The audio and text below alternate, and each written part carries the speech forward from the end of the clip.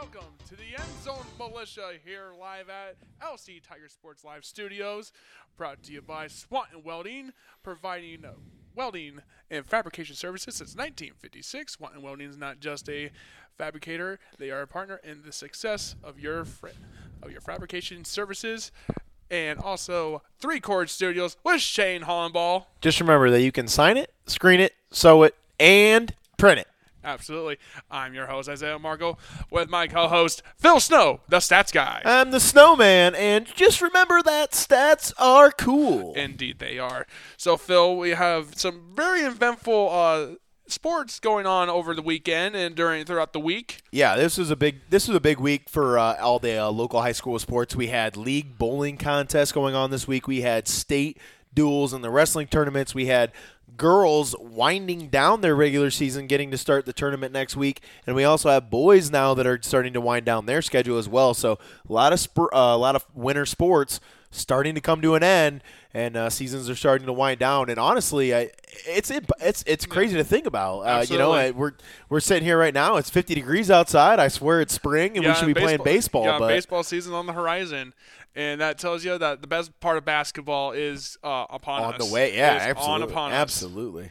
So let's go jumping into bowling, presented by Pro Day Performance Training with Jordan Perdue and Dorian Hooker, and schedule your training services of today. First, we're going to go with the bowling here of the NWAL Conference Tournament.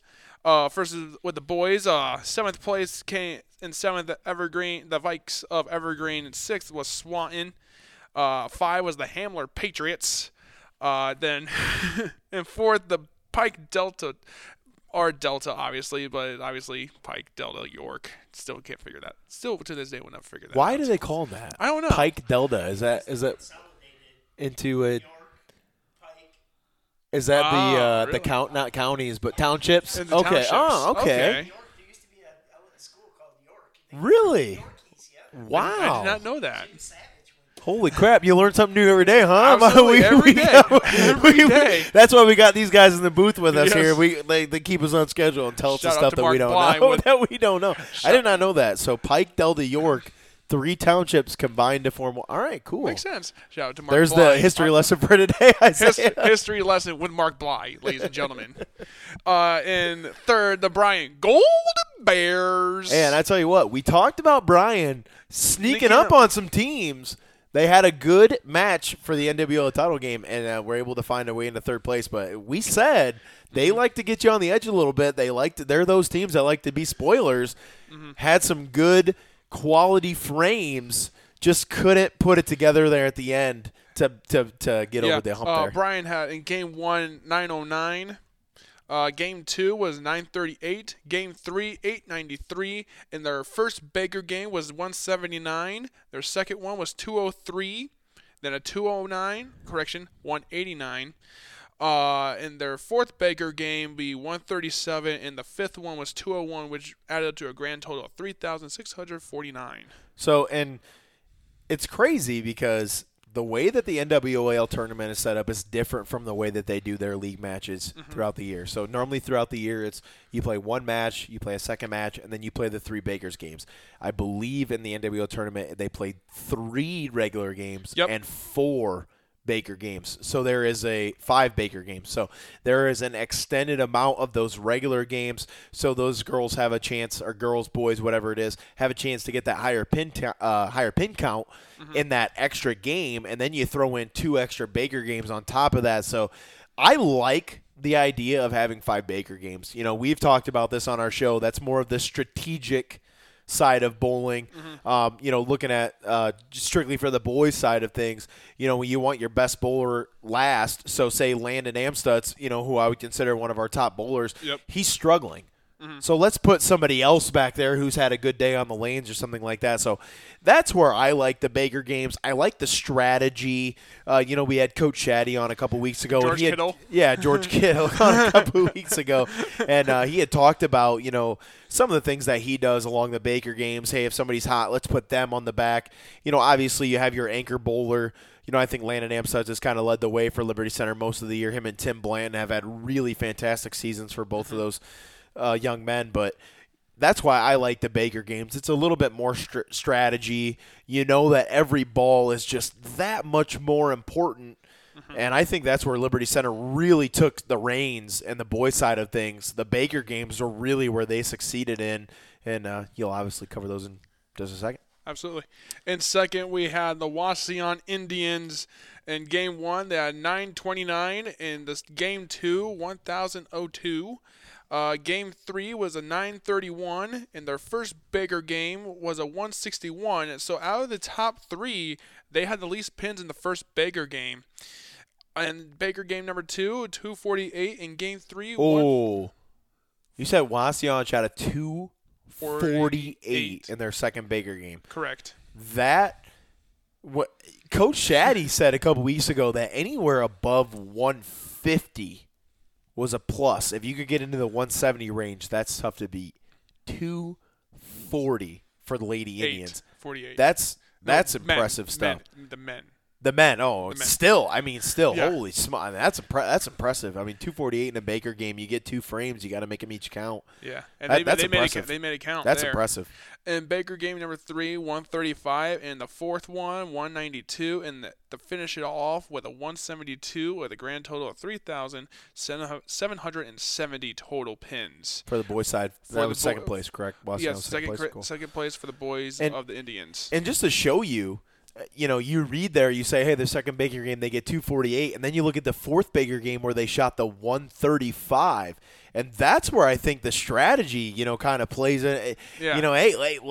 We saw that they bowled, kind of a lower Baker game total. Mm-hmm. Let's see if we can get some pin count back up with putting our anchor in there, because when you put the anchor in there, they get the 10th frame, so they have the ability to possibly get 3 strike balls. Mm-hmm. It's crucial in those situations, so that's why I love the Baker games. Absolutely. And in first place, your 2023, 22. What was year it? is it anyway? It would say your 2022 NWAL champions, of course, the Liberty Center Tigers, and it's a three-peat, sir. And shout out to Mark Bly with another history lesson. Let's give a round of applause for the NWOL three-peat. Yeah, so a three-peat to the men.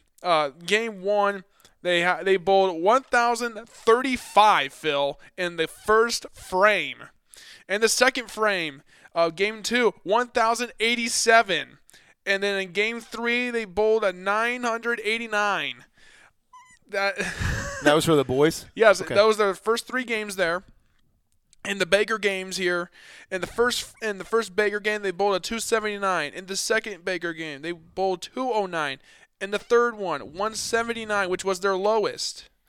Baker game number 4, 236.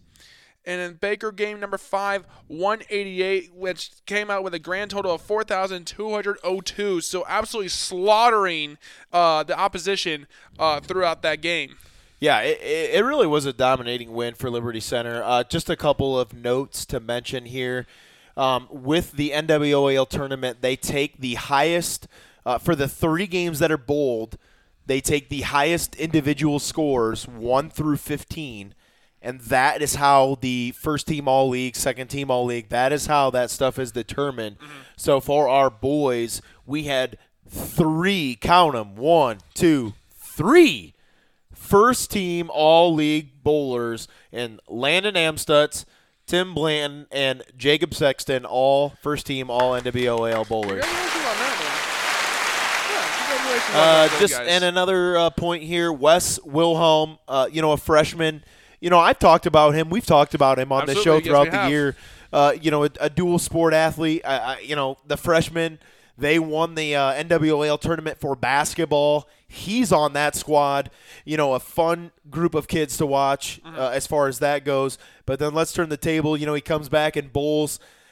They had a bowl. The game was at 11 o'clock on Saturday morning for the freshman boys team. Mm-hmm. He plays in that.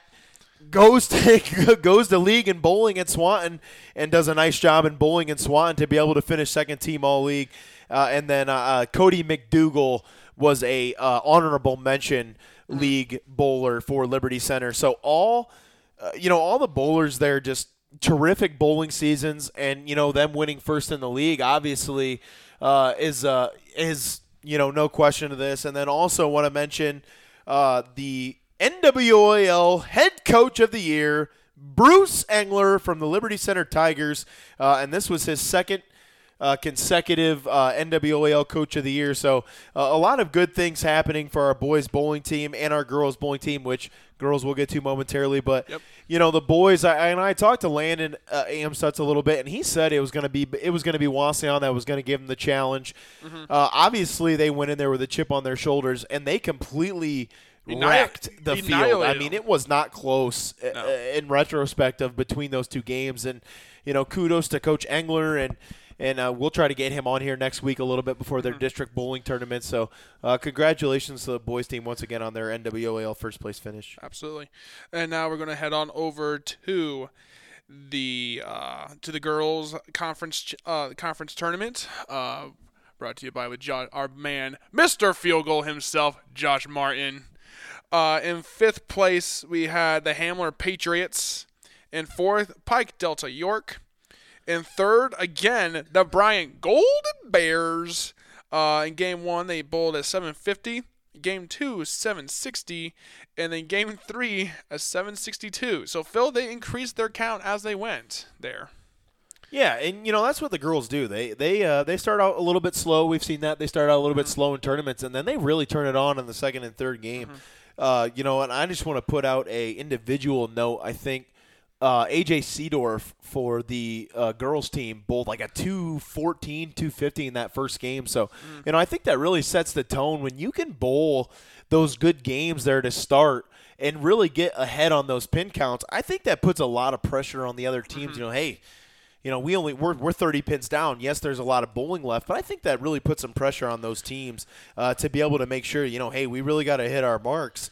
And, I think Liberty Center did a really nice job of that. Unfortunately, Wauseon, they had three girls that shot over 200 games in their three games. Once again, we talk about the Kimberly Yoakum girl. She is fantastic. Bowled, I think, over three games of over 200 scores. So she's just an all-around bowler. And, congrats to the Wauseon ladies team on winning that one. Absolutely. And now we head on to the Baker games for the Golden Bears. In Baker Game 1, they got a 155. In Game 2, a 181. In Game 3, a 186. Game 4, a 151. And in the end, a 168, which ended up with a grand total of 3,113 pins, points, whatever you want to call it, for the Golden Bears. In second place, we had the Liberty Center Tigers in Game 1 with an 871. Game 2, a 729, and a 807 to finish off in Game 3.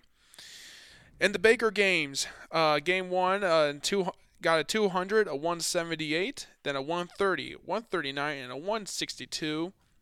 And that ended out with a 3,216 count for the Tigers. And number one, and Coach Kittle told us multiple times now that that Wauseon was the team to beat, and it shows here, obviously, in Game 1, Phil, 1,003 in the first game. And I think that's the average for girls is about 800 to 900. So if you're getting 1,000 pins in that first game, kind of like we just talked about, I think that really gets you set up for the second and third games that are going on there. Absolutely. And then go to Game 2, the throttle stayed on and got an 870, and then at the end, almost cracking 1,000 again at a 994 in Game 3. And if you look at the individual scores on those Wauseon girls, I think there were 3 Wauseon girls that were top 5 in the individual scoring column for the NWAL tournament, and that's kudos to those girls. They've worked hard. Absolutely. As a team last year, they struggled a little bit. The Yoakum girl was kind of the anchor there. Like I said last episode, she was down at state as an individual qualifier. So, I think as a sophomore, she kind of leads that group by her example with the way that she bowls, and the team just kind of followed along, and they had a really good day on Saturday. Absolutely. And then we go on to the Baker games, and the Indians in their first game was a 152. So the Lady Tigers did come out in the first Baker game as the top team Starting off in the first Baker game, and then Wasion came in with a 180, a 191, almost cracking 200, only nine pins away from that one. Then Baker 165, and then the finish off with a 190, which is a grand total of 3,745 points. Pins. Numbers, words. Numbers, words. Yeah, you know. So, yeah, so Phil, obviously Coach Kittle told us that the Wasion was the team to beat, and obviously they did what they did. They've been doing all year. So, yeah, and that's kudos to Wasion. They've bowled really well all season. Haven't had a league loss all year.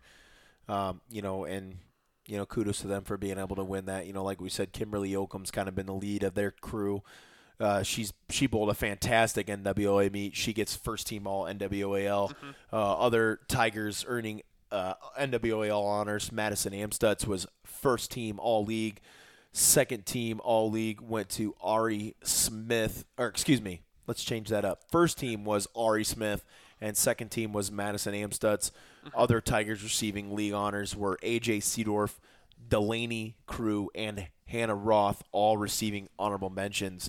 And I think that's important to note because, Coach Shaddy had talked about that he had some girls that didn't have a lot of bowling experience, and Delaney Crew is one of them.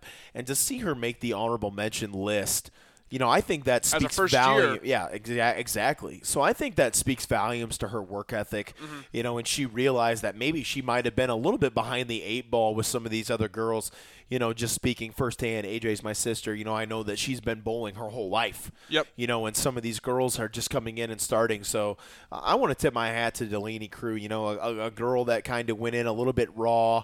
Obviously, coaching's done well. The girls and the atmosphere of the team have really brought her on board for that. And to be able to make honorable mention, I think that's really, really nice for her, Absolutely. especially as a first-year bowler. So good job there, Delaney. Absolutely. And congratulations, obviously, to all the other Tigers who received league honors. Absolutely. So we're going to jump right back to the boys real quick, and this is my fault. I forgot to mention. We're going to the top 5 players and the top 5 bowlers. 3 of them were Tigers. Of the bowling tournament. First and 5th place, Isaac Stoy. Out of the Brian Golden Bears, bowled a 224, a 193, and a 226 with a grand total of 643. Then in 4th, we had Landon Amstutz, or known as Studdy, with a 217, a 257, and a 171 with 645. In 3rd, Brody. How do you say? Let me see. Wow. Oh, Brody Waugh. Waugh. That W-A-U is a really confusing. Yeah, I'll give you that. Brody Waugh with a 256, a 191, 207, and 654 from Delta. In 2nd, Ryan Marks with a 226, 238, and a 192 with a 656 out of the Wasion Indians. And in 1st, out of Hamler, Josh Hopes, whatever you want to say, with a 214, 252, and a 190 with 656. So actually, it was a two-way tie. It appears here, and I don't know how the tiebreakers work on that. Yeah, I'm not I don't think sure there on is. that either, I'm not 100% I sure. thought it was all about pin total, but I could be wrong. Yeah, I could be wrong. Who had more strikes? Hi, Ladies and gentlemen, if you're still listening to the bowling segment here, we signed the petition to have Spike Whitman broadcast at least one bowling game. Look, you can sign as many signatures on that petition as you want, and I don't think it's going to happen. It'd be pretty funny, I though. can't fault your effort, though. I like the persistence. We like the persistence, but I don't know. It's called what Coach Moore would say, relentless effort. Relentless effort. It's the old phrase of if you annoy somebody enough, will they say yes till you stop annoying No, I don't them. think. I don't think so. I don't think Mark's gonna crack anytime soon. So once again, just a good job to all the bowlers this weekend. It was like we said, took place at Swan. Yep. Originally it was supposed to be at the Lenawee County Lanes. Not sure what happened there, but they moved it over to Swan. Sounds like everything went really well. I know Evergreen. I just want to shout out to their staff a little bit. their staff was kind of in charge to make sure everything went well because it was supposed to be at their home, quote unquote, their home facility. So I know a lot of the Evergreen Athletic Department sent a lot of volunteer workers there to help with that to make sure everything went smooth. So shout out to Evergreen High School for sending those people over there to volunteer. I know that's a lot of work. I was down at State. That's a lot more. So I can imagine the NWOL me is a lot of the same. A lot of kids, a lot of parents, a lot of seats. Probably a lot of food orders, too. Oh, yeah, absolutely. And snacks orders. So, kudos to the bowling alley there in Swan. They do a fantastic job. I know a couple years ago they got new ownership and really turned things around there. So, kudos to all those people over there that put on a very, very good NWOL League tournament for our bowlers. Absolutely. And back to the girls real quick here are the top 5. In 5th, AJ Seedorf with a 215, 136, a 160, with a total of 511 from the Liberty Center. I know that girl. I wonder how. In 4th, we had Haley Fenderspell. Am I saying that right? Haley Fenderspiel. Fenderspiel. I was close. I'll take it. With a 156, 186, and a 203 with a 545 out of the Bryan Golden Bears. And what did they finish as a team? The Bears? Yes, for the girls' side of things. Let's see here. They finished third also. Okay, they finished so third. boys and girls for both Bryan finished third. Okay. Both teams finished third. Well, I know last year the girls were kind of the team to beat. I know they lost a lot to graduation, so kudos to them for being able to stick with it from losing some of the girls that they had last year to be able to compete and get third. Absolutely. And the last 3 are all Indians from Wauseon. First is Kendall Horner with a 203, 180, and a 214 with a 597. And second, JD Ramos. With a 222, a 225, and a 170 with a 617. And then first, Kimberly Yoakum. That's the chick. I'm telling you, man. Read those scores off. I think she had 200 every game. Actually, she missed one. Okay. With a 248 in game 1, a 193 in game 2, so almost cracking 200. She missed it by 7 pins. Give her a break. I know. I'm saying almost cracking 200 and. Yeah, stats. Remember, people, stats are cool. They are, I tell you. And then in game 3 with a 214 with a grand total of 655. So the top 3 bowlers from the Wauseon Indians there. Yeah, and it just goes to show how good of a team they've been all year. Like we talked about with Coach Shaddy, they were the team to beat, obviously. Did well in the Baker games. Didn't buckle under the pressure. I feel like some of those games are a little bit harder for the favorite teams. You come in there, you're the favorite, all the pressure's on you. Some of these other teams can just go in there and bowl, be relaxed. They don't have that pressure. So kudos to Wauseon. Obviously, I think they were the favorite going into this. This is something that we talked about last episode, Isaiah, that they were the favorite. Coach Kittle, he did say that Wauseon was the team to beat there. Kudos to both boys and girls squad. Once again, before we go move on, the Liberty Center boys bowling team finishes first in the NWOL League, and they will move on to is regionals or districts first. Districts will be on Friday at 10 o'clock, so they will be bowling in that. We'll get you the girls' time. It's probably around the same time. I would say Thursday at 10 o'clock. So and that's going to be at Napoleon River City Bowlaway. So very both nice of those bowling teams, alley, I would say. Huh? A very nice bowling alley. Yeah, they do an Solid excellent place. job there. Obviously I'm a little bit biased because we've had our LC Tiger Sports Live crew in there and done some broadcasting in there. I know Randy personally. I used to bowl on leagues back when I was just a young gun, so I know Randy very well. His whole family, just a great family. Randy Schweiger, Paulie, used to work there all the time. I just remember, before we move on, I give you this memory, him always running as fast as he could. He would hop over the stand there where the shoes were and run as fast as he could down the thing and get back there and fix all the stuff over there. So River City does just second to none, really, in my opinion. So Absolutely. So let's jump on over to wrestling. The Wrestlers. Wrestlers. Also presented by Pro Day Performance with Jordan Purdue and Dorian Hooker and Mr. Field Goal himself, Josh Martin. It will forever. Hey, I like it. I'm Like- okay with it. I think like he I would s- appreciate it too. Like, Yeah. he might like yell at me a little bit, but I think he'll appreciate it too. Okay, so our Tigers first they lose in the first round duel with Legacy Christian, losing 38-33. And Close match. Very close match indeed. And then the Tigers went on to wrestle against Martins Ferry and came behind and came back with a Lucas Cifuentes and a Owen Box pins, back-to-back pins there.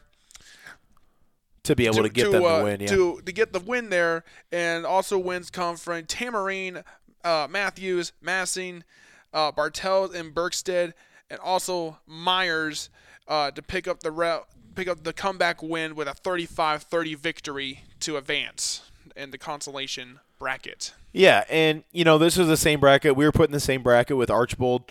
They were on the top half of the bracket, so we knew if we were going to see them, we were going to see them in the finals. Liberty Center did a nice job to be able to come back against that team. Martins Ferry, they were listed as the 8th seed going into that. Liberty Center was the 5 seed going into that matchup. Just a good job there by the Tigers to come back in that effort. One of a couple of matches that were decided on the final match. I know Archbold state dual champions because of Carson Dominic. I don't know if you had a lot of the Archbold information on there, but this is something I would like to point out. Obviously, Archbold has been a solid wrestling team all year, but I think they really kind of came out into their own here in this tournament. And to win the state title, Carson Dominic, a kid who's listed at 245 pounds, wrestled in the 285 heavyweight match. Holy! And they needed 6 points, and he got the pin for the state title. And that right there, or the state dual title, I'm not sure what the actual definition of it's called, but that right there is why I love high school sports as much as I do. That was all about pride. Think about Carson Dominic, a very decorated running back. Led the league in rushing this season, led the area in rushing this season. And Offensive Player of the Year of the league. And Offensive Player of the Year in the league comes in, hasn't wrestled in a few years, wrestled up until he was in the 6th or 7th grade, took a couple of years off, decided, hey, maybe it wasn't what he came back. To wrestle up 30-plus pounds and to be able to come away with a pin victory to give Archbold the championship is unbelievable, and I really think that that's what the epitome of high school sports is all about. Absolutely. That.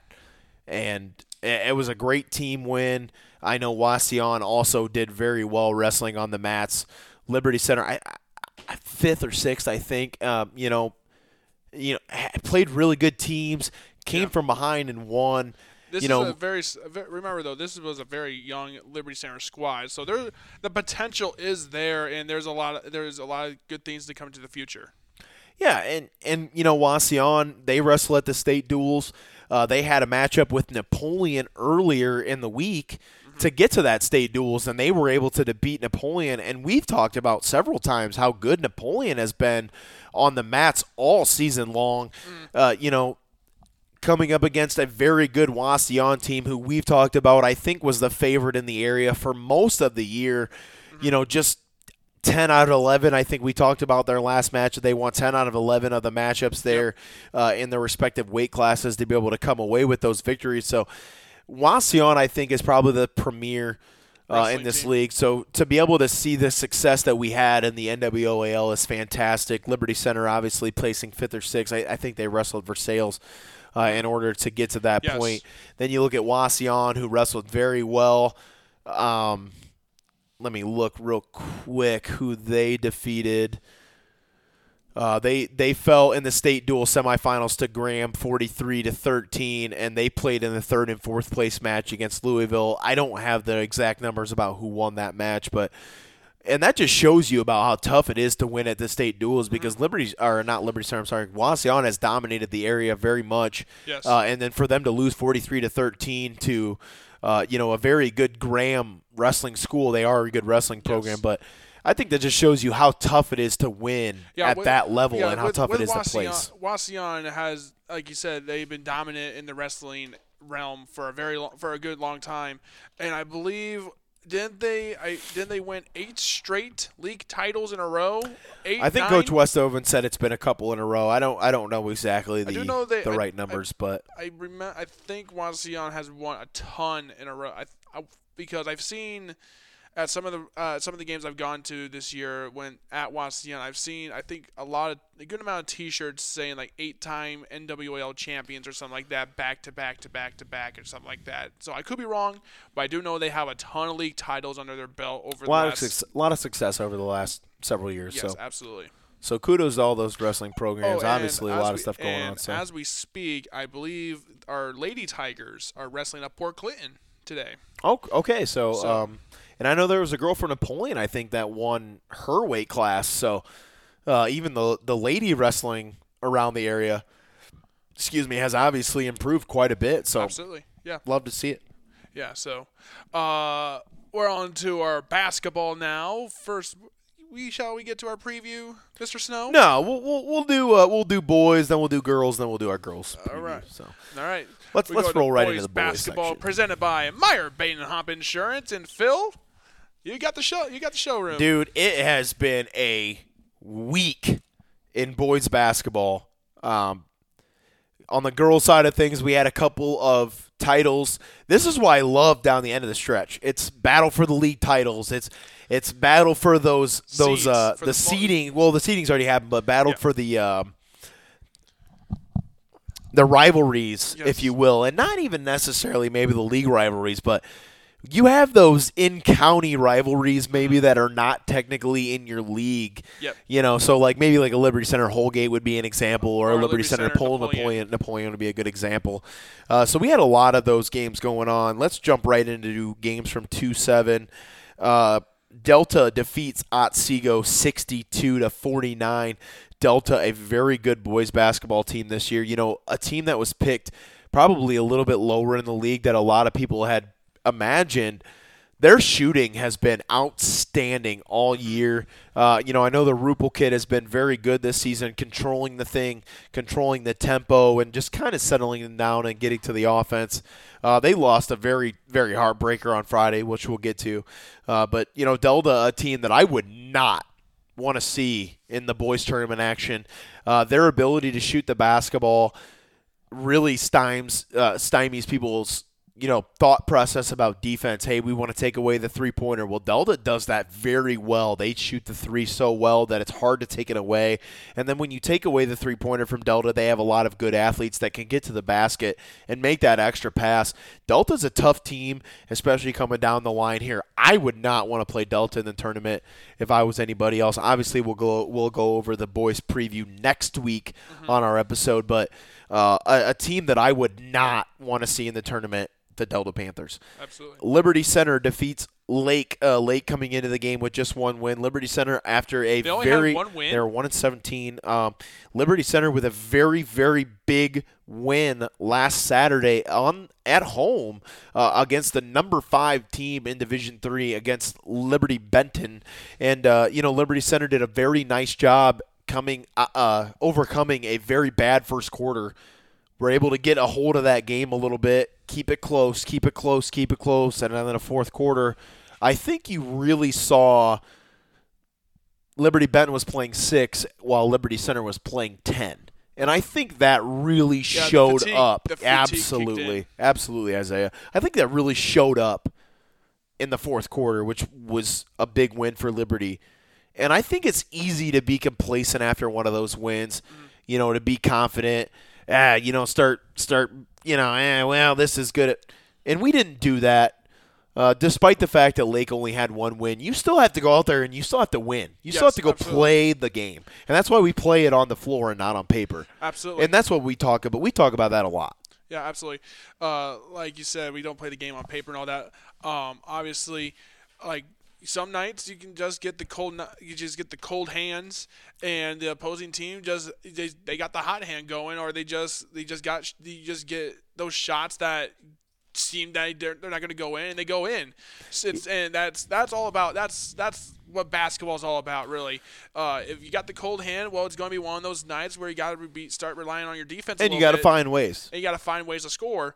And then some nights you just got the hot hand going, and and no matter what you shoot, you have a very high chance that it's going to go in. So you just don't know going onto the court. Like, yeah, Lake only has one win. Obviously, we won that game, but you never know. We could have came in absolutely missing everything. A slump, absolutely. And then Lake just has everything going down for him, and that can also obviously that plays a role throughout the game. Absolutely. And Liberty Center was able to hold on for a 9-point victory, 60-51.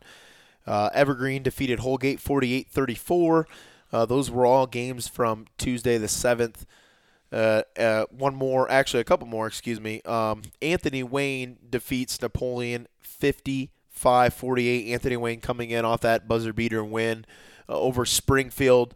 Once again, did a nice job going on the road and defeating Napoleon in an atmosphere that was probably pretty tough. Big league game.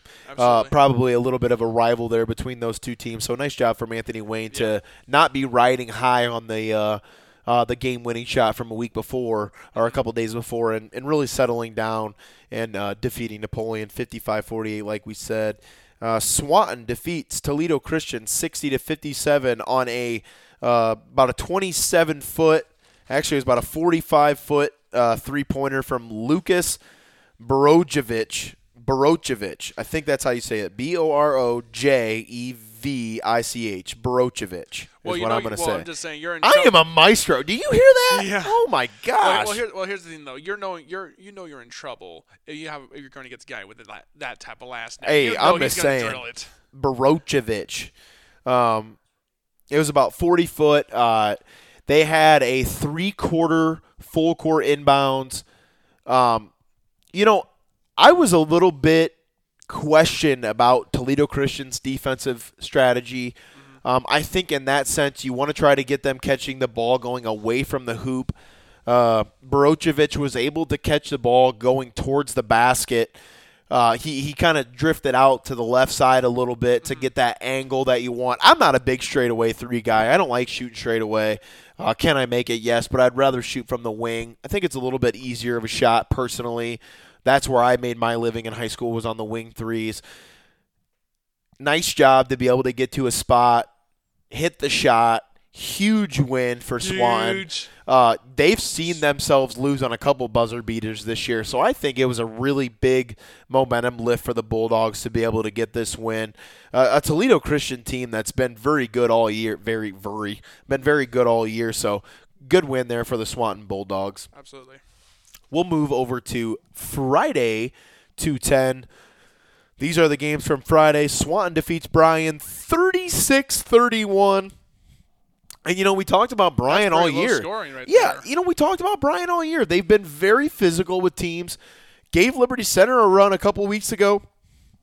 Liberty Center able to make some free throws in that game to put the doors away, but Bryan's been very competitive all year. We talked with Coach Badenhop a couple of weeks ago, and I said, they were a team that gives everybody their best effort. A team, once again, maybe not the shooting strength or the teamwork strength that Delta has, but a team I would not want to see these guys in the tournament. When you look at their schedule, they've played a tough schedule. They've competed in all those games. I think they have 4 losses that have been over 10 points.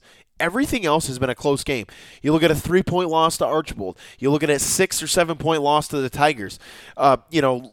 Bad games against Patrick Henry and Wauseon, but they're a team I wouldn't want to see just because of their nature, like we've talked about. They're the Golden Bears, and they like to upset people. Yeah, what we call it? What should we give the upset specialist or something, man? I don't know.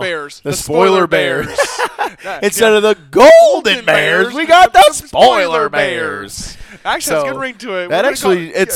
It's disturbing how much of a good ring that actually has to it. But the Spoiler Bears. Anyway, Antwerp over Tenora 61-43. Landon Brewer for the Archers with 27 points and 13 rebounds. Luke Harris for the Rams with 26 points. So that would have been a fun game to watch. Both those guys going back and forth. Luke Harris, a guy we've talked about throughout the year. A very capable shooter. Did a nice job there. Landon Brewer, 27 points, 13 rebounds. When you're scoring and you're getting rebounds like that, you're twice as effective. So good job there by Landon Brewer to have a big game on both the points and the rebounds. Wayne Trace defeats GMC champion Paulding 56-45. Brooks Lockhoff, in my opinion, if it wasn't for Colin White, would be the Division III Player of the Year. For Wayne Trace, Colin White buried 6 3-pointers en route to 33 points. This ends Paulding's 7-game winning streak. They had just clinched the GMC title the week before against the Tenora Rams. Paulding does a nice job. This is a team that Liberty Center beat on the road. Paulding struggled shooting from the floor of that game. I think Liberty Center also struggled shooting from the floor of that game. But just to compare similar opponents, Liberty Center able to beat Paulding. Liberty Center had a hard time closing out Wayne Trace, and I think Brooks Lockhoff had a lot to do with that. Yes, they did. So Wayne Trace be able to get that win. Yeah, that goes back to what I said earlier. You don't know if you're going to come in with a hot hand or a cold hand, and like this played a big role. They knocked off the champion, the GMC champs. Paulding was 6-0 going into that game, so they finish out the GMC season 6-1, and Wayne Trace will finish out the GMC season at 5-2, and they move to 14-6 after that win. Also from Friday, Wauseon defeats league rival Archibald 65-42. Elijah McLeod had 5 3-pointers, ended the game with 21 points. Wauseon had 3 guys in double figures. Landon Hines was second, leading the way with 14 points. For Archibald, Cade Brenner with 19 points. I just want to point this out. Cade was going to be a preliminary offensive threat for Archibald, but I think he had to increase his production with the injury to Alex Roth at the beginning of the season for Archibald not able to play, and I think Cade kind of took that a little bit personally and was like, hey, if he's not going to be here, I'm going to have to pick up a little bit of scoring. He has had a fantastic season. He's a little bit undersized, maybe as far as strength and size go at his position. Able to get in and dice around with the big guys on the drive. He can hit the 3. He can hit the pull-up mid-range. And another thing I like about his game is that he may not be a point guard, but he has point guard-like tendencies. And I think that's very big for a shooting guard or somebody that is dependent on as a scorer like Cade is. I saw him play twice now this season. He torched Liberty Center. He had a really good game against the Tigers. Jaden Seiler did as well, but those two guys are what makes that go. But I just want to give Cade Brenner some kudos. He's only a sophomore. Kind of got thrown into the gun there under football. Yes, he did. Taking up some huge shoes to fill with an All-Ohio and All-State guy like DJ Newman. And he came in this year, and I think he had a little bit more pressure put on him with the downfall of Roth, with the injury to Roth. And I think he's had a great season. He's responded really well, and I just wanted to make that point. So kudos to Cade Brenner. Absolutely. Archibald moved to 10-10 after that loss. Something I'm not used to hearing a lot. Yeah, and I think that has a lot to do with the Roth injury. Alex Roth is a guy that was going to settle their offense down. They've had some times where they've gotten into some bad turnovers that I think probably don't happen with the Roth kid in there because he's the guy that kind of settles everything down. Cade and Jaden Seiler have kind of, split that role a little bit with that injury, but I think that really, really made a big difference not having that guy back. They thought maybe Alex would come back a little bit halfway through the season. Unfortunately, his injury kept him out all year. Yep. We hate to see that, but Archibald has responded well. Yes, they're only 10-10. But another team that when you look down the tournament trail, they have that tournament experience that maybe some of the other teams don't have that are going to help them. Coach Frank does an excellent job over there with those kids. He was a JV coach when I played varsity my senior year. He's been around the program. He's a Blue Street guy, and I think I think with their team, his coaching ability, yes, they're young, their bench is not as deep as previous years, but I think with his coaching ability and their tournament experience alone helps them down the road. Absolutely. The one thing I noticed is that when Newman's gone, since Newman's now gone, it's kind of rely on a few other guys now. And I'm sure it feels weird for them because feels it seemed absolutely like weird. he was there for 15 years. I mean, Absolutely. he torched us for how many years? It just seems like he'd been there for so long. And I think that's a great point. You just it's kind of one of those passing the torch type scenarios. Yeah. Some kids may be ready, some kids maybe not, and that's why I wanted to give kudos to where it's to earned Mr. because Brenner. Cade Brenner has done a very nice job Absolutely. picking up some of that slack for the Blue Streaks. Eventually, with Cade only being a sophomore, he's going to be one player you do not want to deal with coming into the next 2 seasons for him. Absolutely, and that's where I think his, the injury to Alex Roth, once again, I want to make this very clear, we do not wish injury on anybody, but next man up mentality, which is something that we talk about a lot around here. Oh, yeah, absolutely. And obviously, he took that by the reins, and he's had a very nice season. Absolutely. Next. Southview defeats Napoleon 47-44. This was a game that Napoleon had in control for most of the game. Southview had a hard time hitting some of the buckets, easier buckets that would have got them back into the game. Just really struggled hitting some of those key shots that they needed to get back into the game. Southview went on an 11-0 run in the third quarter, which really brought them back.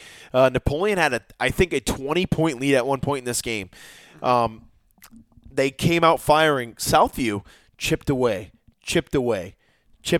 And I think when you get ahead by that much, you get some pressure.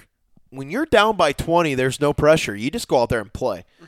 And Micah Bays started it all from Southview. Last time these two teams met, Micah Bays had 44, and they went into overtime. He had the last 20 points for Southview in the fourth quarter and overtime combined. Micah Bays. Wow. So good job by Napoleon to neutralize him. Only had 19 points. Unfortunately, Napoleon had some really good looks at the end of the game that just did not go. A couple of open layups that were missed. You get into a situation, everything gets a little bit more, and things get, Napoleon. I think they're a young team. They have some quality seniors, the Blake Wolf kid, the Andrew Williams kid, but a lot of young talent. The Caleb Stoner, Trey Rubenstein, all those guys, very young. Kid Is the Rubenstein kid? Is he sophomore? Is he the last Rubenstein? I think he has a younger brother. I think he has a younger brother. Playing baseball against those guys. I actually played against Trey. Not played against, coached against Trey. Yep. A very good athlete, and Absolutely. he's going to be a force in the next couple of years for their baseball and basketball program. So Andrew Williams poured in 15 points. Caden Cruz, had 14 as well. Andrew Williams with 15. Patrick Henry defeats Delta to move to 17-3, 5-1 in the league. Delta moved to 16-4, 3-3 in the league. 33-32. Dang. A defensive slugfest. And I really want to bring you in on this because when we watched Patrick Henry play Holgate, it was the Holgate Napoleon. It was the Napoleon zone that really threw off Patrick Henry. Absolutely. Delta had to have watched some film on that game. Yeah, Delta came out with the zone, and Patrick Henry really struggled in the first quarter with Delta's zone. Absolutely. The one thing is when we were at the Holiday Classic, PH was on fire. They were guns blazing, and then Napoleon switched to a zone defense, and then all of a sudden, hocus pocus, they couldn't score. They couldn't get anything going at all, and that was one thing that I think a lot of teams are going to realize when tournament time comes around for them. I don't think if the Patriots can't figure anything out, when the tournament time comes in, they can't shoot. It's obvious they cannot shoot against the zone, and if they can't figure it out when you get to tournament time, because they only got a week left to get that fixed. If they don't get that fixed, I would not be surprised if they go one and done going into tournament play. And I think that's a big thing for them because I think Patrick Henry is probably one of the top 3 teams in the league. by far. Absolutely. But we've seen what that happens against the zone defense. Patrick Henry is a team that likes to drive and dish to get open threes. Nash Meyer has been a very good three-point threat for them this year. Then you look at the guy that they bring off the bench. He's a freshman, Mac Eber, I believe is his name. Does a very nice job off the bench, and he knows his role. He goes in there, works hard, gets the hustle plays. My question for them is, do they have enough offense to win games? To move on in the tournament? And that's my biggest question for them. Do they have kids that can shoot? Yes. But in the 2-3 zone that I've seen them 3 games now, in the 2-3 zone that they've played against them, has very much caused them fits because they are a team that likes to use athleticism to drive to the basket. Delta did a very nice job dropping them off. I think it was 8-4 at the end of the first quarter. Lincoln Krieger hit a big 3 at the end of the first or the second quarter to, give PH a little bit of momentum.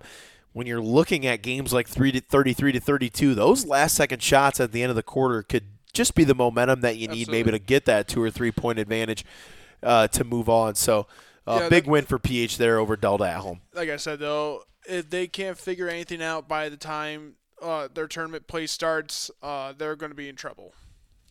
Absolutely. They're definitely going to have to find some perimeter shooting. And then our last 2 games from Friday, the biggest game of the year, in my opinion, the number 5 versus number 7 team in the state of Ohio. Number 5 in Division 4, I believe, Defiance is. OG Division 3. OG defeated Defiance 65-62 to remain unbeaten in WBL play. They moved to 16-3, 8-0 in the conference. Defiance falls to 16-3, 6-1 in the conference. Colin White had 30 points and the game winner with 33 seconds left. Tyson McLaughlin, their head coach, had an interview after the game, and he told everybody it was going to Colin. That's what was happening. Everybody in the gym knew it was going to Colin. Yeah. He had 28 points up to that point, a mid-range guru, and just it was one-on-one, had a nice little step back, mid-range jump shot that went in. OG, that was how they took the lead. OG was only up by 1. OG got free throws. Theo Mag went to the free throw line, hit 1 of 2, missed the second free throw. Got the Defiance rebound. had a chance, actually, to hit a three-pointer, rimmed off front iron, no good. OG was able to get the rebound. Defiance had to foul. OG missed both free throws, which gave Defiance a chance to win. And OG got the offensive rebound on the missed free throw. And Defiance just unfortunately unable to get anything going there. So that's a huge win for the OG Titans. Yeah, that's a massive win. You're looking at Defiance. They've had a great season. They were OG 1 of 4 from the free throw line, like we said. They had 2 offensive rebounds in the last 35 seconds. OG was up 10 with just over 2 minutes to go. When you have the guys like Caden Zachrich and Braden Shaw, 3 from Zachrich, 3 from Shaw, driving layup by Shaw, and then all of a sudden 35 seconds went by and Defiance is down 2. Yeah, and that's the tenacity that they have. The one thing, my friend from Defiance, shout out to TJ Knopsinger, he was watching the game and all that, and the one thing he said that was the most Defiance way to lose, because Defiance doesn't have they don't really got bigs. Other than Caden. Caden is a very good post player. Yeah, absolutely. Other than Caden, they don't have any bigs, and obviously, if you're playing small ball, you're risking of not gaining many rebounds, and obviously that kind of played a role there right at the end. Defiance having a few more chances left after the missed 3.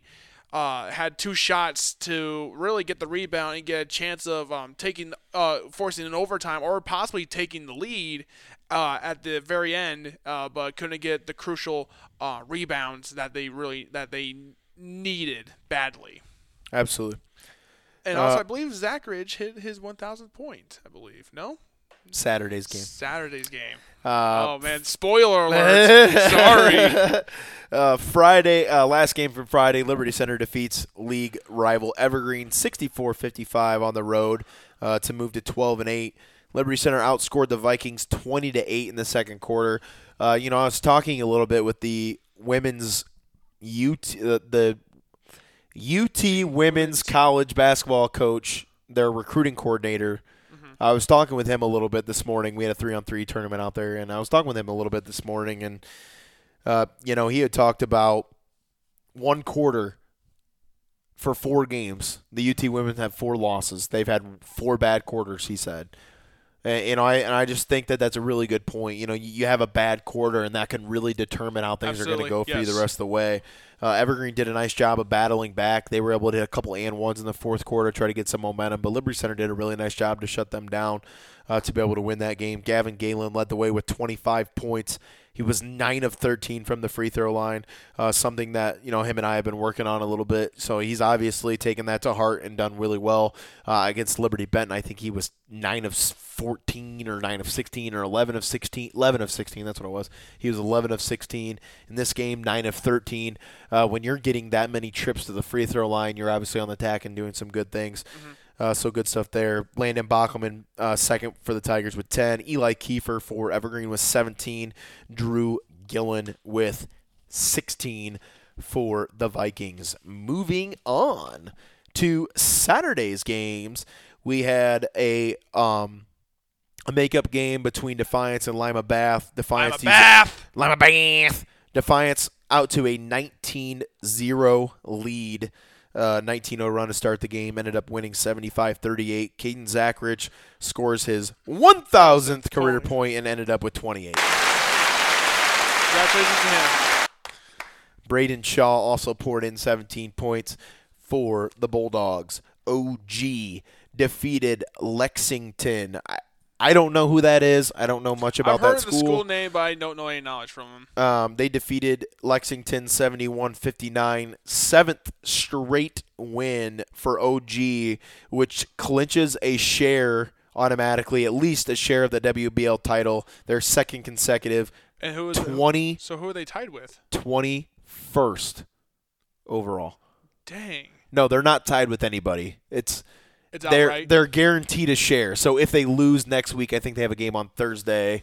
My board's over there, but you're fired. They have a game next Thursday or Friday. If they were to lose, they would get the share with Defiance because Defiance only has one. Oh, league okay, lost. gotcha. But if OG wins, they would get their 21st WBL title outright. Dang. So that's pretty impressive. That's a very impressive stat right there.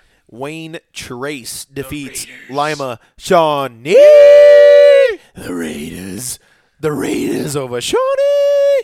58-43.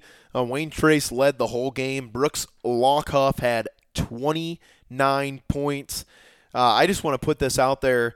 So Wayne Trace had a game on Friday and Saturday. Brooks Lockhoff had 62 points in both of those games. He had 33 on Friday and 29 on Saturday. So, a kid who's only a junior, a lot of potential for Wayne Trace over the next couple of years. Like we said, him only being a junior, we saw him against Liberty Center. He had some really good pull-up, mid-range jump shots. So, a very athletic kid, very good basketball player. Absolutely. Brian. Golden Bears are known as the Spoiler Bears. Defeats Paulding. So Paulding. So they did spoil Paulding someone. with a tough weekend. Brian wins 52-49 in overtime. Paulding with a missed three-point attempt at the buzzer was unable to get it to go. Wauseon defeats Pettysville 46-41. Wauseon has now full control of the NWOAL championship. A win next Friday would give them the NWOAL title. Crestview, Convoy Crestview defeats Tenora. Crestview came into the game at 17-2. Defeats Tenora 64-29. Yikes. So Crestview just way too much there for Tenora. Crestview, a very good basketball team. Liberty Benton defeats Patrick Henry 47-32 at Patrick Henry. Delta defeats Fairview 30-27. So Delta becoming a very big custom to these low-scoring games that we've been seeing.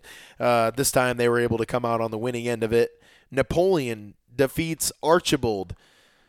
And this ends their 3-game losing streak. Caden Cruz with 19 points, including 6. It was a slaughter. Six dunks. 6 dunks. for Caden Cruz. Wow. 51-41 was 61-51 was the final score. Wow. Blake 6 Wolf. dunks. Blake Wolf also had 18 points. Cade Brenner had 20 for Archbold. Evergreen defeats Fayette 59-44. And last but not least, Liberty Center gets a tough road win over the Knights of Otsego 54-45 to give Liberty Center their third straight victory. Once again, nice job there by Liberty Center, not getting too high on the victories. You beat Liberty Benton, you come in, you beat Lake. Nice job to win on the road against Otsego. Otsego is a tough place to win, so kudos there to the Liberty Center boys basketball team. Also, just want to point out, this was not a team we cover by any means, but we played him in football, and Adam Turbin, a kid from Port Clinton, and I just think this is funny I remember because hearing about him. his name is spelled Thorbahn, but his name is Turbin. And when I said I did the WNWH report for 103.1 for this playoff game, and I had to ask the lady in the booth, how in the world do you say his name? Because Thorban is how I would think, but his name is Adam Turbin. And he scored a basket in the very opening minutes of the game, and he poured in his 1,343rd career point, which breaks P.J. Colston's school point record of 1,342. So a big congratulations to Adam Turbin for breaking the Port Clinton Redskins school record for scoring for basketball. Absolutely. I remember hearing about him going into going against him during the going into the football game in the playoffs. And I believe he's signed to play football somewhere at the next level Division II college. Oh, nice. Yep. Good for him. So. And I believe if you go back and listen to the LC Tiger Sports Live, I think Scott Barrett was getting a lot of messages, or Mark was getting messages about how to pronounce his name correctly. Is that correct, Mark? Dude, I'm telling you, it is the names that you think are easy are the hardest ones, but the ones you think are hardest, I'm telling you. I did softball announcing every year whenever we had to play freaking Miller City. Pure good old Putnam German. County names, baby. Pure German good old names. Putnam County oh names. my Lord, the German names are impossible. I'll tell you that. Oh man! All right, but I just wanted to get that out to you guys. Obviously, we don't cover him. I cover that team, but. I think that's really awesome when you're breaking school records and doing that kind of thing. A school record that's probably been held there for quite some time. Oh, yeah, so, absolutely. Congratulations once again to Adam Turbin. All right. Now we're on to the main event of today's episode, the preview of girls basketball presented by AB Perfectionist Painting for all your painting needs. Call Austin Perdue and the guys at 419-906-1627. And I just want to let you all know that we also have a drywall company called Knock It Out Drywall. So if you need some drywall work done, get a hold of Austin. He'll get you guys set up over there. So a lot of big things happen there at AB Perfectionist. Absolutely. So Phil, let's jump right on in. Well, let's go over quickly. Let's go over quickly the scores from last week. We had Monday, Liberty Center defeated Pettysville 51-25. Emmy Gray with 17 points. Beatrice Barrett chipped in 10 points for the Tigers. Barrett also had 6 rebounds, which led Liberty Center. They were up 14-2 after 1 quarter of play. Tenora defeated Strikers 46-38. Bryan defeats Lake 67-37. The following games are from Tuesday. OG defeated Archibald 59-22. Delta defeats Swanton 40-38. It was Ayersville over Continental. I don't have that score. I apologize. You're fired. Thursday, 2-9. Wauseon over Archibald 45-25. Haley Meyer finishes with 15 points and 11 boards. Sophie Roop and Carly Grimm each had 6 for Archibald. Patrick Henry defeated Delta 56-47 in a very competitive basketball game. For Patrick Henry, freshman Ada Chrisman with 15 points and 12 boards. So a really big game there from Ada Chrisman, just a freshman. For Delta, Sophia Burris with 12. Liberty Center defeats Evergreen 41-31. And while we got a chance here, just want to run down a couple of those stats for you for the Evergreen game. Isaiah, you were there. Kudos to Evergreen. You know, they play very absolutely. physical, They play physical half-court ball. defense, Yes. and I really got Liberty Center on their heels a little bit. And I think Liberty Center had to take a step back and be like, hey, you know, we're going to have to calm down here a little bit, Yes. and we're going to have to play Liberty Center basketball so- because Evergreen did a really nice job. Yeah, so like in the first half, Evergreen gave the Lady Tigers, an amazing fight. Unbelievable. Played really solid basketball across the board, both sides. And they got Liberty Center into a very uncomfortable area where they were kind of rushed, forcing a lot of passes all over the place, just throwing the ball everywhere where they're not used to doing. And then in the second half, the one problem was with Evergreen is that they didn't have much depth in the bench versus Liberty Center's literally their whole entire bench can come on and ball out. And in the second half, it played a huge role.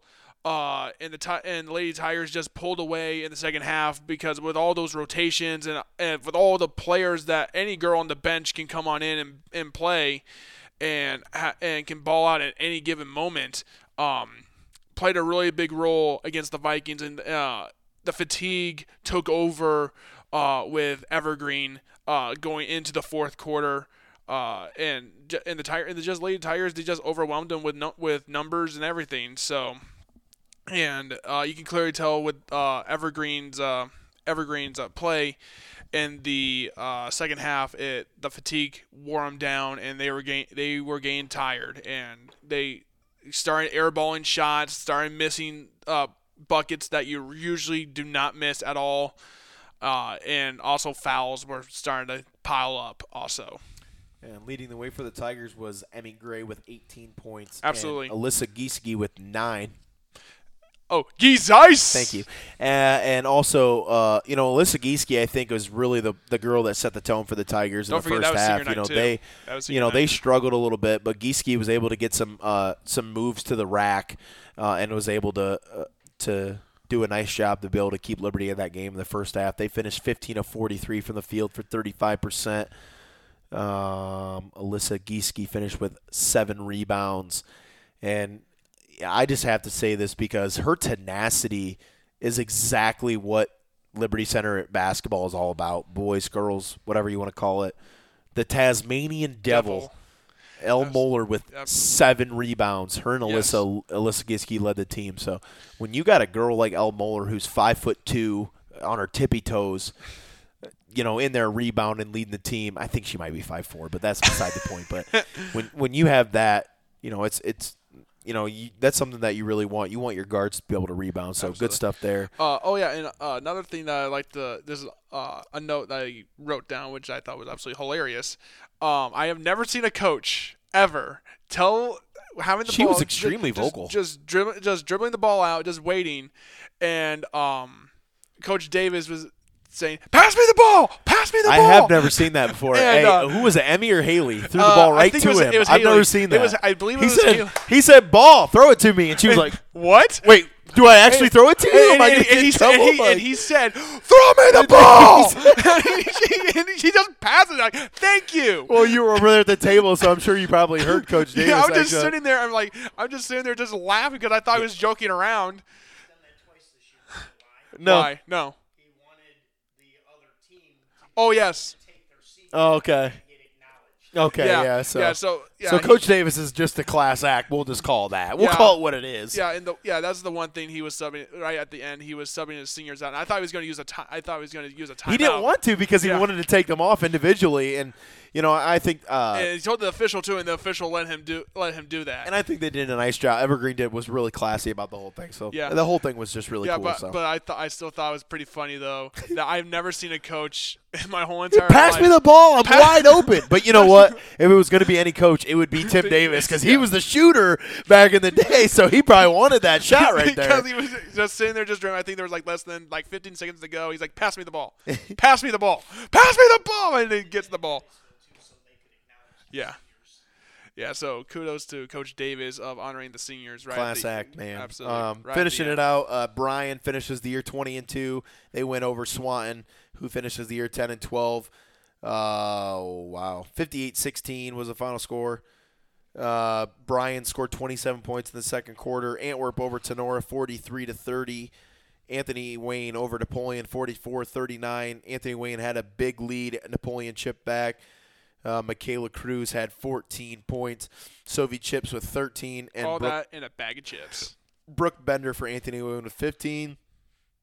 Fairview moves to 18-4, 7-0 in the GMC, and they defeat Ayersville 60-40 for the GMC title as Allison Rhodes had 26 points, 11 boards, and Kaylee Dockery for Ayersville had 16 points.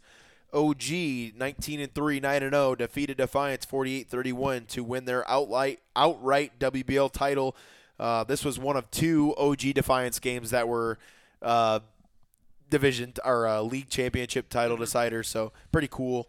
So OG's both boys and girls had to win against Defiance to get. Well, OG has to win this week once to win an outright, but basically, but they have a shot. They're gonna win. They're having win. both outright league titles. And then one thing to note: Holgate girls win a share of the BBC title with a 28-17 win over Hilltop. So congratulations to the Holgate Tigers for getting a share of the BBC title. Now.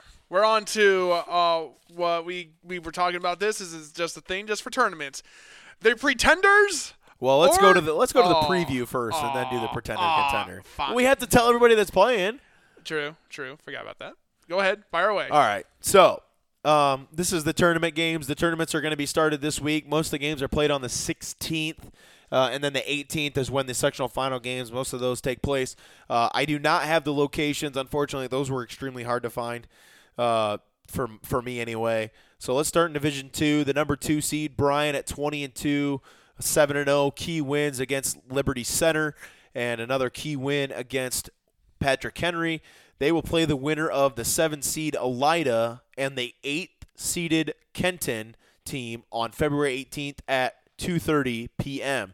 That is once again in Division 2. Also in Division 2, Napoleon 9-13. 5-9 in the NLL. They have a bye and will play the winner of the 8th seeded Toledo Woodward and the number 1 seeded Toledo Central Catholic on February 18th at 6 p.m.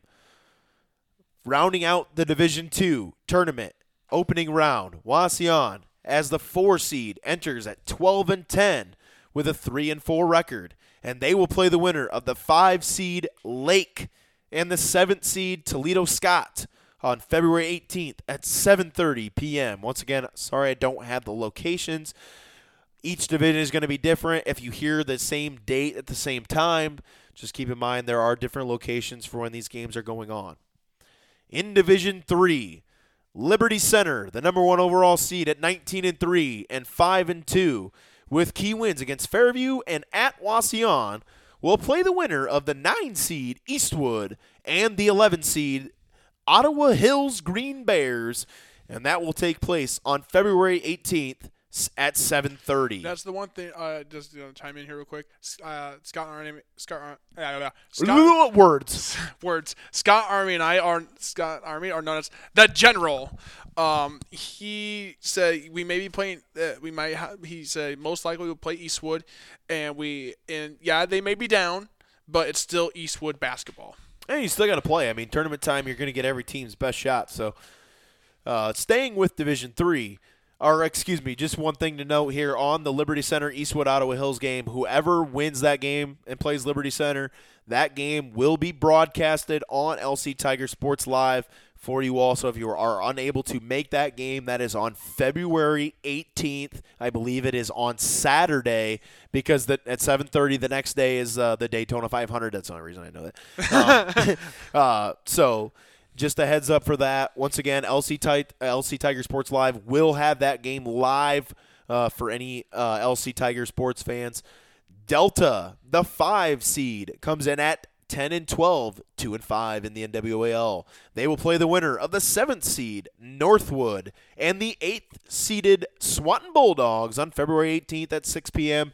This could set up the rematch between Delta and Swanton, a victory by the Delta Panthers earlier in the season. Absolutely. Evergreen will come in at the 3rd seed, and they will at 13-9 and 2-5. They will play the winner of the 6-seeded Elmwood Royals and the 10-seeded Genoa. Comments. Genoa. Genoa. They will play the Comets of Genoa, and that game's going to be on February 18th at 6 p.m. Staying in Division 3, Archbold, the 4 seed, coming in at 9-13, 2-5 in the league, will play the 2-seeded Van Buren Pirates. Knights. Maybe? Knights. Okay, The Van Buren it was Knights. one of the two. My uncle used to be their head coach for wrestling. They will play Van Buren in the sectional finals. The 8th-seeded Tenora Rams, coming in at 12-10, 3-4 in the GMC, will play the 6th-seeded Bluffton Pirates on February 15th. Staying with Division 3, rounding out the Division 3, the OG Titans, the number 1 overall seed at 19-3, 9-0 in the WBL, will play the winner of the 10th-seeded Spencerville and the 12th-seeded Paulding Panthers on February 18th at a time that is still to be determined. Really? Huh. Moving on and rounding out the tournament schedule for Division 4, the 4 seed, Patrick Henry Patriots at Hamler. there you go. Patrick Henry Patriots at 18-4, 6-1 in the league. They will play the 10th seeded North Baltimore team, and that will be on February 16th.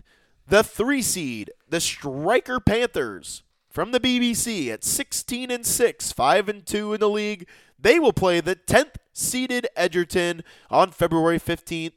And rounding out the tournament lineup for us here is in Division 4, the number 2 seeded Ayersville Pilots, coming in at 15-6, 4-3 in the GMC, will play the 11th seeded Hicksville Aces. And that game will be on Saturday, February 16th. And I know for sure that is hosted for the Tigers. Yes, Liberty Center will be hosting a lot of the Division 4 tournament games. And Yeah, LC Tiger Sports Live will be streaming that. I believe no commentary, though. No commentary, unless there's some crazy kook out there that wants to do it. Absolutely. I was going to say, I raised my hand too. Yes, absolutely. So we will have all the Liberty Center games. Will all be, all the tournament games that will be taking place at Liberty Center High School will be streamed. Will be streamed online on LC Tiger Sports Live. With no commentary. Well, I don't want to say that because Phil might be not busy on Saturday and want to do something. So to be determined and about a you already broadcast. know your scorekeeper, is going to be there in Lurking. We will have teams up there. So let's get into our final segment for today's episode, and that is our Pretenders or Contenders? Contenders. Contenders. Contenders. Contenders. Or contenders. All right, Phil, what do you got? This is tough for me. Obviously, it's easier to pick the teams that have, a little bit lower records to be pretenders. Uh-huh. I want to start by going with my contender. Mm-hmm. And obviously, I'm LC biased, so I think they're a contender. But my biggest contender is the Fairview Apaches. Okay. And the reason I say that is because they have the ability to hurt you at more than one level. Mm-hmm. And what I mean by that is that Kerry Zedike is a fantastic point guard. Mm-hmm. When you come down to the tournament trail, teams want to pressure you and get you sped up. Kerry Zedike does not do that. Absolutely. And that is one thing that I witnessed against the Liberty Center team, that Coach Davis had to call off his full court pressure because the guards from Fairview were doing such a nice job beating it. Absolutely. And which leads to transition layups. Mm-hmm. You have Kelly Kreitz, who averages 13.5 points a game, roughly right around 6 foot, can extend the floor. Mm-hmm. She can make threes. She can drive to the basket. She can also rebound. And out of a guard in the tournament, you have to have team rebounding.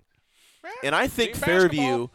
does that very well. And then you look at the third piece, and you look at Allison Rhodes, who we just mentioned at 26 and 13 the other night in the GMC title game. She's a girl that can score in the post. She can defend a bigger post player. We saw how effective she was against Liberty Center's post players. Absolutely. Not the biggest, but very effective. Our post players are very good. Giesecke, Bland, Gherkin, all those girls are very good in the post with their footwork and with their strengths offensively. The only thing my concern with this Fairview is their bench. I don't know if they get into foul trouble or if they get into a situation I where do they know- need I bench believe- players. I I believe don't they- know if they have I that. believe Fairview got into some foul trouble when they played the Tigers. It kind of played a big role. But they were still able to hit some shots because they have They were shooters. still able to hit shots. But the thing is, though, when you get into tournament time, you need to keep your key players available when it comes down to crunch time. Right at the end of the game, you need a big shot, and your one player that you know that is there to help you out, and they're out. Yeah, Yeah, Carrie's you guys go to the next man up, but you don't. But like, how deep is Fairview's bench is the only questionable part of the for the Apaches here. Carrie Zedike for Fairview averages 15.6 points per game and right around 5 assists per game. And Allison Rhodes for Fairview averages 15 points per game, and she also led the area in field goal percentage with 66% field goal percentage. So they're a team that knows how to score the basketball, and I think they could be really, really tough for anybody down the stretch. Okay. So for me, I'm going to go with the Pretender first here. In my personal opinion, Pretender, I think the Evergreen Vikings.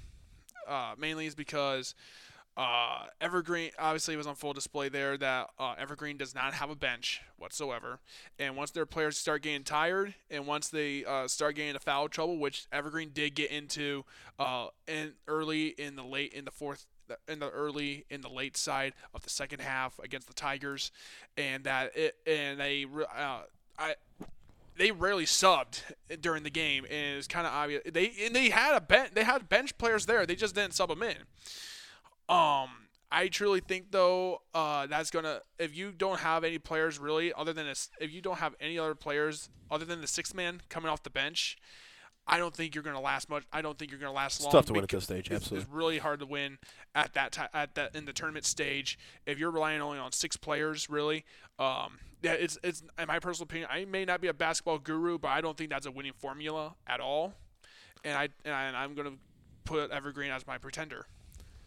to go along with some of my contenders, I think Bryan Yes, the is Lady a Bears. team that's going to be there. Yes, and the I think Lady OG Bears. is a team that's going to be there too. So that's why That's why I didn't want to pick those. I think those were pretty much the obvious ones. Yep. For my Pretender, this was difficult for me, and I actually couldn't decide on the two. So I'm going to pick 2. Okay. And my first one is Stryker. And my second one is Wasion. I agree. The reason I say the this- Pretender there.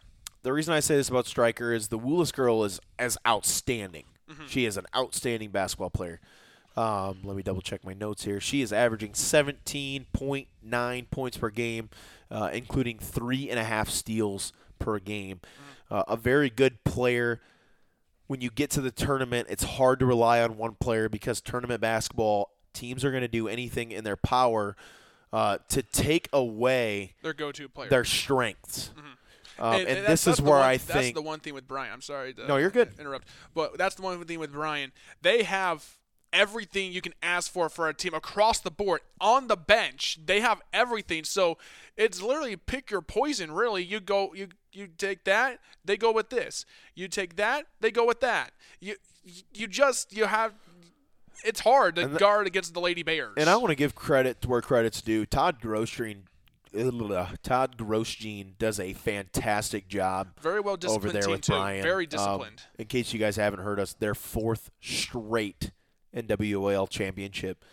So things are obviously going there. And then I want to go to my other Pretender, and I think that's Wasion. Contender, right, for Bryan. No. My Bryan. contender was Fairview. Fairview.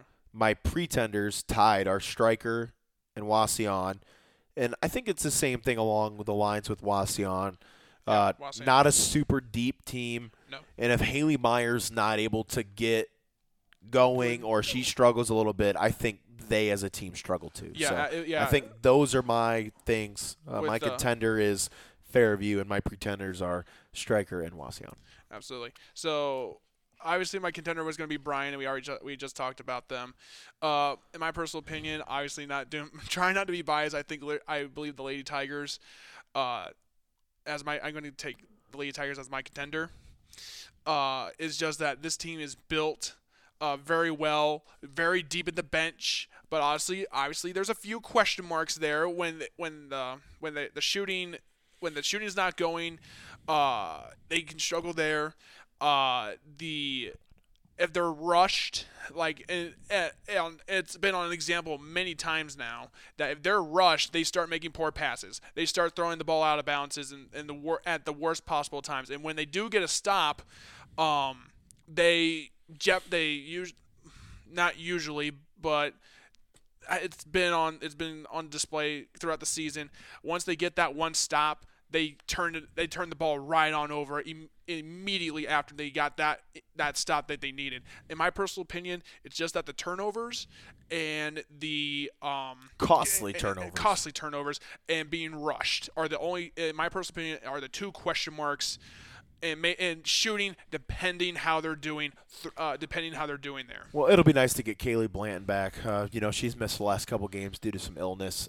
So it's going to be really nice to have her back. She's a girl that shoots 57% from the field, rebounds very well, can hit free throws. So she's another question mark. Crucial part. The free throws could possibly play a big role down the tournament trail. So really, the question marks are just small ones, but also very key. Turnovers, being rushed, free throws are the three question marks there. But I think Coach Davis I believe they work on that a lot going into tournament time, and obviously Davis is doing an amazing job, and this is the best start in Lady Tiger history for basketball. They are one win away from the greatest regular season, or the greatest season in Tiger basketball program. 20 wins. 20 wins was the most. All right. So do we have just a couple of things for you guys. Obviously, this episode is a little bit longer. Next week might be around the same thing. We will have our boys tournament preview for next week. Next week we'll have our top area girls players. The Militia All-Star team. The Enzo Militia All-Star team for both girls and boys. We will have 20 players, and then if CJ's able to join us next week, we'll do like a fantasy draft, and we'll draft our first team, second team, third team for Enzo Militia. Just some fun for us here. Obviously we put in some time too, so we want to have a little bit of fun here too. But tournament's going to be picking up. And this will also be the first establishment of the Militia All-Stars. Just keep in mind we have bowling districts going on. We will have ladies tournament action getting going. We will conclude the boys season, and we'll get those tournaments going for you. And, Isaiah, it's hard to believe that we're already talking about spring sports getting set up. Yes, and we're talking about baseball season and track. Yep, and we'll be bringing some new faces to help us out going into the spring season. Awesome. And Looking forward to that. also our merchandise. I got an update from our guy, and we are almost done. Awesome. With the merchandising aspect, and we're looking very forward to debuting it, and hopefully someone gets them. And for some reason, I think I forgot to mention, but just one last shout out: Landon Brewer, Caden Zachrich, and Jerry Easter Jr., all three of those young men scoring their 1,000th career point this weekend. Yep. So big congratulations to all those young men.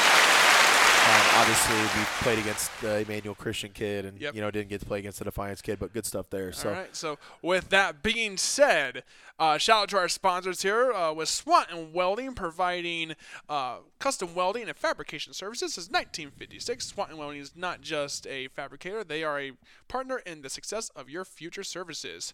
Shout out to Pro Day Performances with Jordan Purdue and Dorian Hooker, and Mr. Field Goal himself, Josh Martin. Shout out to Meyer Bainhop Insurance, servicing the people in Northwest Ohio since 1933. Call them for all your insurance needs.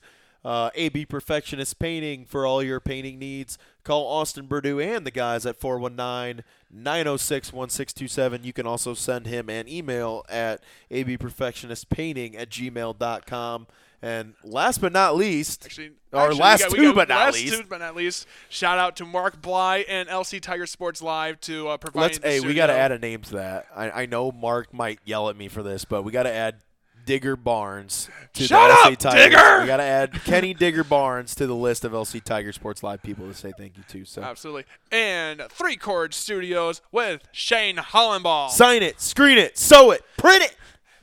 And with that being said, I'm your host, Isaiah Markle. And I'm your co-host, the Snowman. And just remember that stats are cool. And this is End Zone Militia. And just remember, folks, there are no end zones in basketball. Not one.